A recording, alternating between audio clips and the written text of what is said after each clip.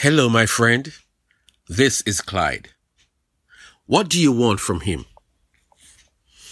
Luke 18, verse 1 to 8 reads, Then Jesus told his disciples a parable to show them that they should always pray and not give up. He said, In a certain town there was a judge who neither feared God nor cared what people thought, and there was a widow in that town who kept coming to him with the plea, Grant me justice against my adversary. For some time he refused, but finally he said to himself, Even though I don't fear God or care what people think, yet because this widow keeps bothering me, I will see that she gets justice so that she won't eventually come and attack me. And the Lord said, Listen to what the unjust judge says. And will not God bring about justice for his chosen ones who cry out to him day and night? Will he keep putting them off? I tell you, he will come that they get justice, and quickly. However, when the Son of Man comes, will he find faith on the earth? You've probably read this story numerous times before, but I want us to revisit this account of a persistent woman, a woman who can teach me and you something critical in our lives. This woman had a need, or we can say she had a huge problem. This woman was not representing the community or the fraternity or her family. She had a problem, an issue that was unique to her, and she recognized it. But she also realized that there is one person in the community who could help her, and so she jumped over the intermediaries. She went around the roadblocks in her way. She plucked up the courage, and she went to the judge. This woman was polite and direct.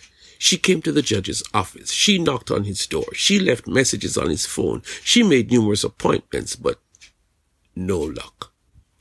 Did we say she had a problem unique to her? Did we say she realized that there is someone, the judge, who can give her what she was after? This woman is like no other. Her intention is not to be a bother. She simply wanted her problem dealt with by the one person who could resolve it. It makes sense, therefore, that she would keep going to him because she's determined to have her problem taken care of. There's a cultural explanation about God. If you pray about something, God will either say yes, no, or wait. Well, the bigger truth about God is more complex than that.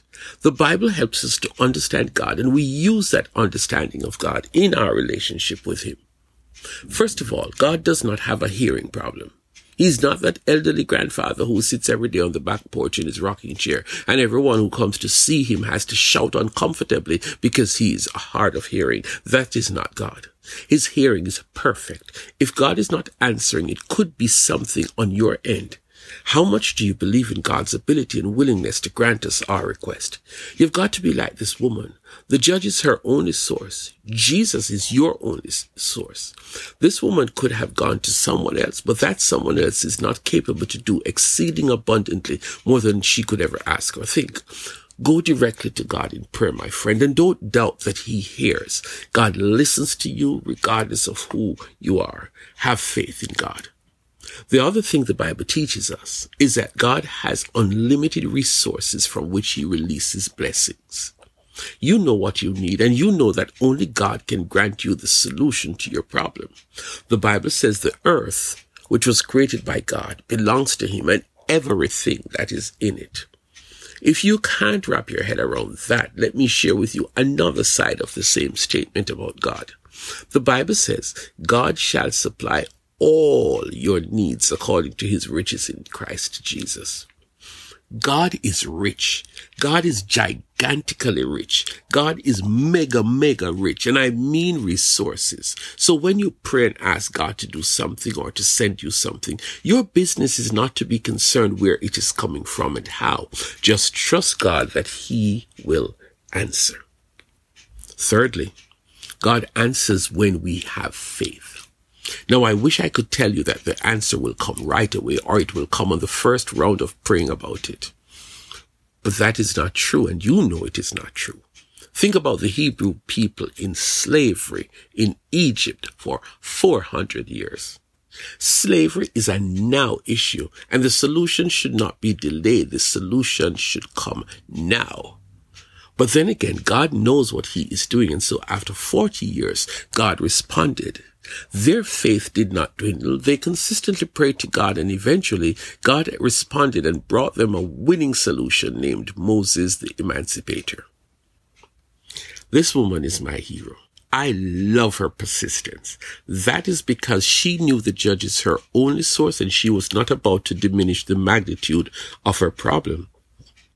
If God says we should call on him when we have a need, we don't need to find excuses why God doesn't respond immediately. Your answer may not come when you need him, but in his infinite wisdom, he will answer you at the right time.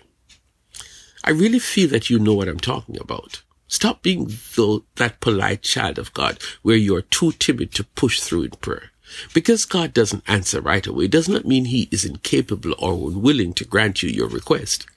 That big issue you were praying about, do you still want it? Then do yourself a favor.